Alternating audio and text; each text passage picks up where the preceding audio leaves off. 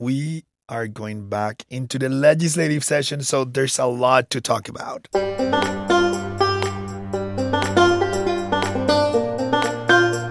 I'm Sergio Martinez Beltran. I'm Rachel Iacovone, and this is the TriStar State, a conversation about Tennessee politics from Nashville Public Radio. This is the episode for the week of February 7th, 2021. I hope you enjoy it. Hey, Sergio. Hey, Rachel. How are you? I'm good. How are you? I don't know. I'm preparing myself mentally and emotionally to go back into session. How's that going so far? There's some work to be done, but we're getting there. Thank you for asking, though. Well, like you said, the 112th Tennessee General Assembly is going back into regular session this week. That comes after passing a Medicaid block grant and holding a special session on education. So what can we expect for the next few months, Sergio? Yeah, Rachel, I was at the legislature a few days ago, and I was talking to a lawmaker and his advisor in the hallway about exactly this. I mean, they passed a bunch of interesting and controversial measures in the first few weeks of January. So I was asking him, and he's a Republican in leadership, about whether there were still going to be fireworks during the next few months. Now, it seems like because the legislature did the heavy lifting during January, he expects members will flip the focus back to their districts. And we still don't know the shape or the forms of those measures, but that's one of the expectations. And of course, controversy is almost guaranteed at the Tennessee legislature. Well, and lawmakers have been filing bills. So let's talk about a few of them, Sergio. First, we have some COVID-19 related measures. One of the proposals would prohibit private businesses from requiring the use of face masks. Right. And I think, Rachel, the word private is key here. The bill is sponsored by a Republican, and he wants to tell a private business to not implement the rules or the protocols they deem appropriate to stop the spread of the virus. And that's interesting because, Republicans are the ones who talk about individual liberties and empowering businesses. But a lot of Republicans would say these two ideas would be competing against each other under this proposal. Now, I don't know if this measure will be successful, but I talked to House Speaker Cameron Sexton about it, and he doesn't think the government should be telling business owners what to do. And there are other Republicans that think that way as well. LGBT issues have been at the center of the legislative debate for years, and measures that target transgender youth are common in the Tennessee General Assembly. What can you tell us about the new proposal brought up by Republican Scott Cepicky? Well, we've seen other versions of this bill in previous years. It's like the so-called bathroom bills. This one pretty much seeks to ban transgender students from playing on the sports team of their gender. So instead, he wants the youth to play with the team that matches their biological sex. In the past, we've heard testimony from folks who are trans and mental health experts who have talked about how a measure like this could have a negative impact. But we'll see if it moves forward this year. Guns is also a big topic of interest for lawmakers, and Paris Representative Bruce Griffey has filed a measure on this issue. Yes, the Second Amendment is always a big thing at the legislature. This bill by Representative Griffey is what people call a constitutional carry bill, which means that you could not be charged for not having a gun permit. Now, this measure was introduced last year, but the pandemic made it stall, so Representative Griffey is back at it again. This is a very controversial measure, but very popular among members of the GOP. In fact, Governor Bill Lee had pushed for a similar measure last year. And Sergio, you talked about 2020, and something pivotal that happened last year was the many protests for racial justice. This year, Memphis Democrat Antonio Parkinson has filed a measure that would recognize racism as a public health threat. What can you tell us about that proposal? I think it shows that lawmakers like Representative Parkinson are really thinking and reflecting on what has been happening. Now, Representative Parkinson is a black man, so his experience is way different than that of the majority of his colleagues who are white. But I'm very interested, Rachel, in seeing how that discussion will develop because the resolution is non-binding. It doesn't do anything besides saying that the legislature will commit to openly discussing and addressing racism. And, we've seen multiple instances of racism in the Capitol. I mean, last year, for example, a white Republican made a racist comment to one of his black Democratic colleagues in a committee hearing, and that ended with an apology on the House floor. So we've seen this play out before. Now we'll see where each lawmaker stands in terms of what they think about racism and the experience of the people of color in the state.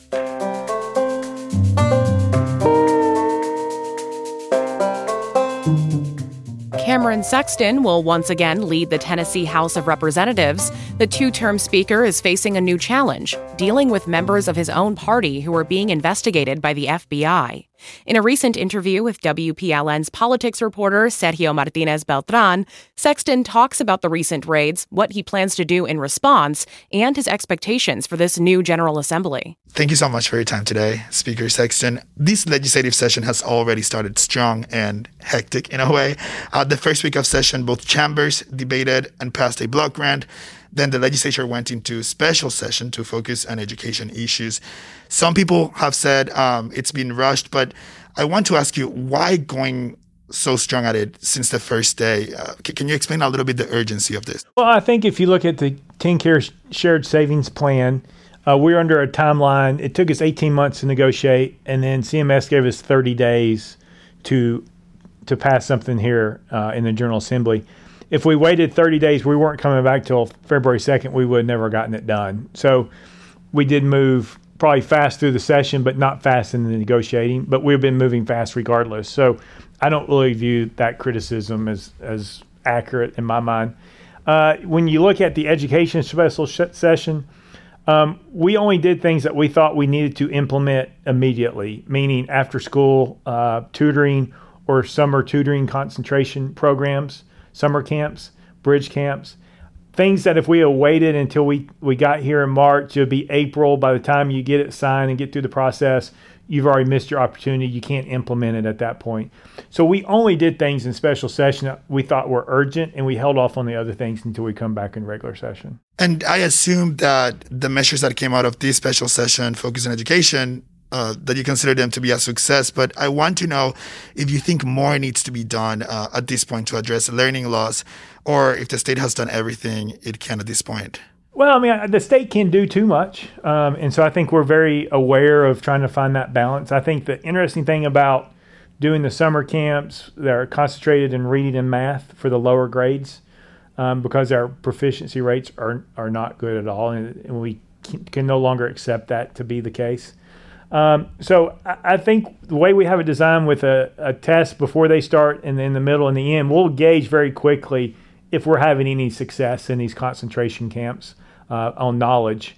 And so we're hopeful how it is, but we'll see how it works out over the next 2 years. Do you think the legislature will have to revisit the bill that was filed during the special session that would potentially defund public schools if they decide to not offer an in-person option? Yeah, I mean, I think so. I think we continue pursuing that. I think, one thing I have learned down here, sometimes when we voice our opinion, and the governor's really tried to work with all the school districts, I think all of them now are at least moving towards an in-person option for parents and for students, which is a very good thing.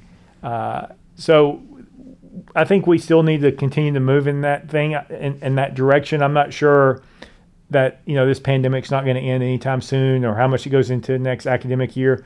So we just want everybody to have the same understanding of, we're not telling you to have the same number of kids in the class that you did 3 years ago, but parents should have the option to send their kids if they think they should be able to do that safely. So this week we go back into the regular session, and members of the legislature have already filed multiple COVID-related bills.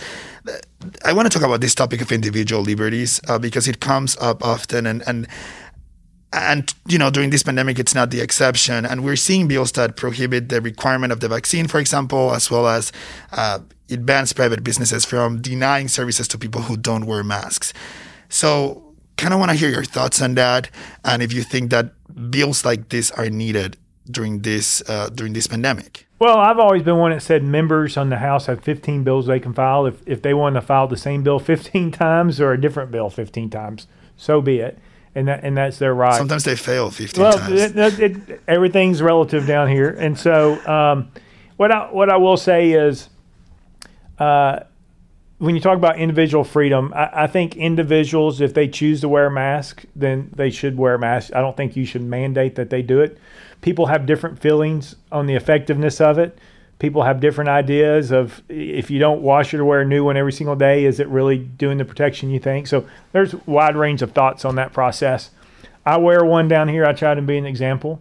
I think more members here are wearing them now. I think businesses should be allowed to make that determination for themselves. If they want their staff to wear masks, so be it. If they don't want that to happen, so be it. And the consumers can make decisions and go where they feel comfortable and safe. And that's how I think, for my part, how it should work. Because when you look at California and some other places, all the lockdowns and everything they've done, their numbers are now as high as we've ever been. So it makes you wonder, does everything that's happening in California really have any effect on this? Or should we try to do what we can to keep the economy running, but be cautious at the same time? So then you don't think that the government should be telling private businesses if they should require masks or not? I do not. I think that should be the business's decision. And then in terms you're talking about, there's still people that don't know necessarily or don't agree with the fact that masks are helpful to prevent the spreading of the virus. What are your thoughts on that? I mean, do you believe that masks are necessary and that help with the spreading of the virus? I think if done the way that research says it should be done, which I'm not sure how many people are doing that, I think it does help the process of slowing it down. What it really does, too, is it allows you, if you get exposed and you're less than 15 minutes and you had a mask on and you're so far away, it keeps from you having to go into quarantine, right? Which I think for a lot of businesses is the bigger issue, because you get 4 or 5 employees who get exposed and they go away, you might decimate your whole business for a while. So, I mean, I think there is benefits to wearing a mask. I've never debated that. Is it what people say they think it is? I'm not sure, because I haven't seen that in California and other places. But I'll wear one. But it should be the individual's decision. It should be the business's decision to make those determinations for themselves. Speaker, I want to pivot because to talk a little bit about your tenure. It's no secret that you became Speaker in 2019 in the middle of a controversy involving Representative Glenn Cassada. 2 years later, controversy has not left this building. The FBI, as you know, raided the offices and homes of at least 3 members. Other House employees are also under investigation. And Speaker, I remember watching you during that press conference on the day of the raid, and you seemed shaken. And I wanna ask you if you can share with us, how was that day for you? Well, I mean, I think every person who's down here serving, who has a relationship, whether you're a Democrat, Republican, you become friends with a lot of people.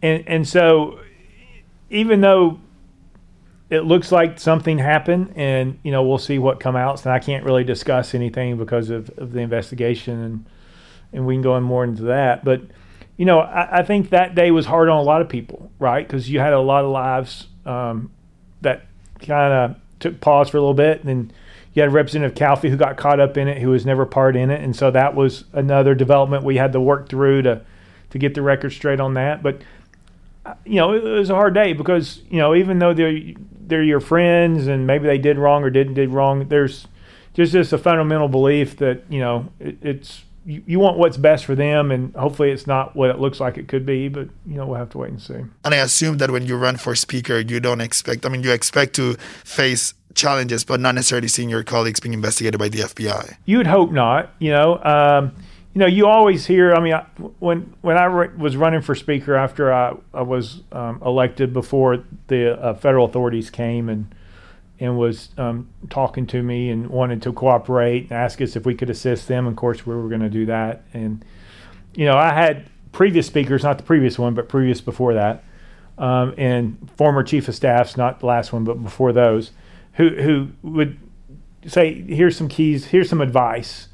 And one thing I don't get messed in this, is they're like, the first thing is, if the federal authorities ever come and ask for information, give it to them.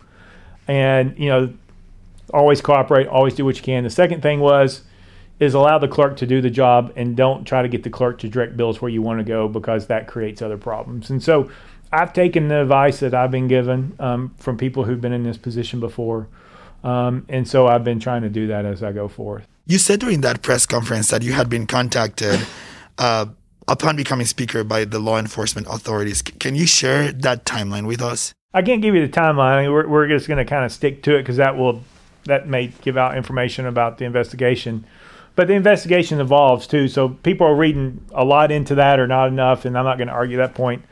But what I said is shortly after becoming Speaker, the federal authorities approached my office and had some questions, and asked us to help them assist and cooperate with them, and so we did. And it was all about the previous speaker and his role. And, what they ask, you don't know exactly at the end what may or may not they be looking for. You do your best to cooperate. What's your relationship with the previous speaker? I mean, again, you become speaker after he had to step down, and he's still in the middle of this controversy. It's almost like you have had to face all these challenges because of Representative Glen Casada. Curious to know what's your relationship with him. Well, I mean, we talk. We haven't talked as much since the investigation started because I think his attorneys would agree with the attorneys that we have here of him keeping his communication limited and just around legislation and this sort of stuff. So we're very careful how we proceed. But, he's been here a long time and he does some very good things on policy, and he's been a voice for a lot of members. And, so he'll continue doing that, I guess, for the time being. We'll see what comes out of this. And but usually whenever, at this point, we're all having to make sure that we don't do anything. And so, that's why I surround myself with a couple of different attorneys, and we continue to have conversations and make sure they know what we're doing and what we're talking about. So that way, if anything ever questions, then we all know what's happening. So back in 2019, I remember your promise to clean house. Your interim chief of staff, in this case, is one of the employees that is being investigated. Are you also going to clean house this time once the investigation is over? Well, I mean, we'll see. Well, one of the things, what I said, I don't know if I would clean the house. I think I said there'd be certain people who would not be employed back, and those individuals weren't. And we've continued to do differences. We've updated the policy and procedures guideline on numerous things, and so we're continuing to try to make this place mirror more what's in the business community and what's more expected in there. And sometimes government is a little bit far behind on that. So we'll continue in that process and making sure that we're doing the same things that the business community are doing. I want to ask you too about your conversation about unity and leaving partisanship aside. That's something you've talked about often. You talked about it when you became speaker for the first time. But we've heard about Representative Gloria Johnson's complaints. The Knoxville Democrat has claimed that she has been punished with that tiny office because she didn't vote for you as speaker. What's your response to that? Well, we've given out many statements. When I say we want to have unity, we want to have decorum, we want to have respect for one another.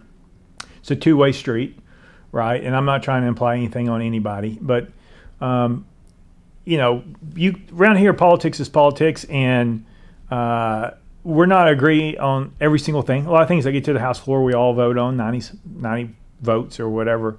But there's a lot of things that we can work on. My unity is more so much like we're not all supposed to have kumbaya moments and sit by a campfire and cook s'mores, right?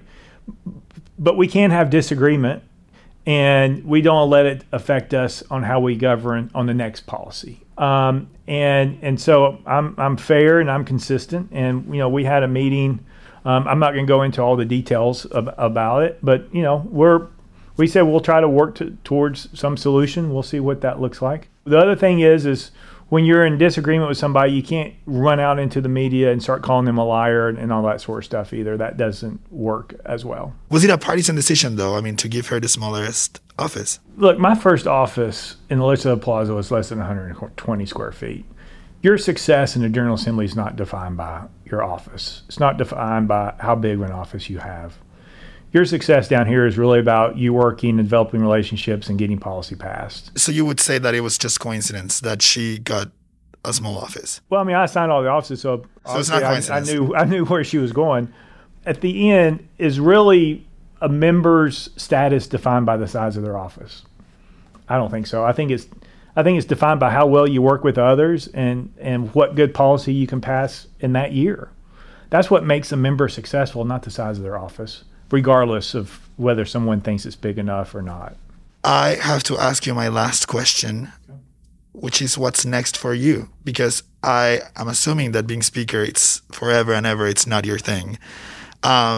So truly, I want to know if you're running for governor. Well, right now I'm focusing on this. I think Governor Lee has done a wonderful job, and I get that question some, and my plan is to support him in 2 years in his reelection. I think he, during the pandemic and tornadoes and everything else that's happened in our state, he's done a great job navigating us through unprecedented times. So I have no plans to run for governor. House Speaker Cameron Sexton, thank you for your time. Thank you.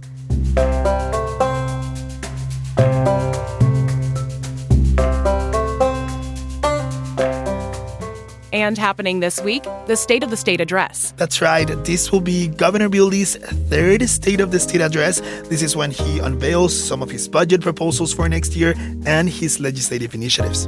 That's happening on Monday at 6 p.m. WPLN News will carry it live at WPLN.org and on 90.3 FM. Cool. Well, we really appreciate you for listening to the TriStar State. You can keep up with our political coverage and this podcast by subscribing. It's very easy to do that. You can subscribe at WPLN.org/TriStar or on your favorite podcasting app. Ciao.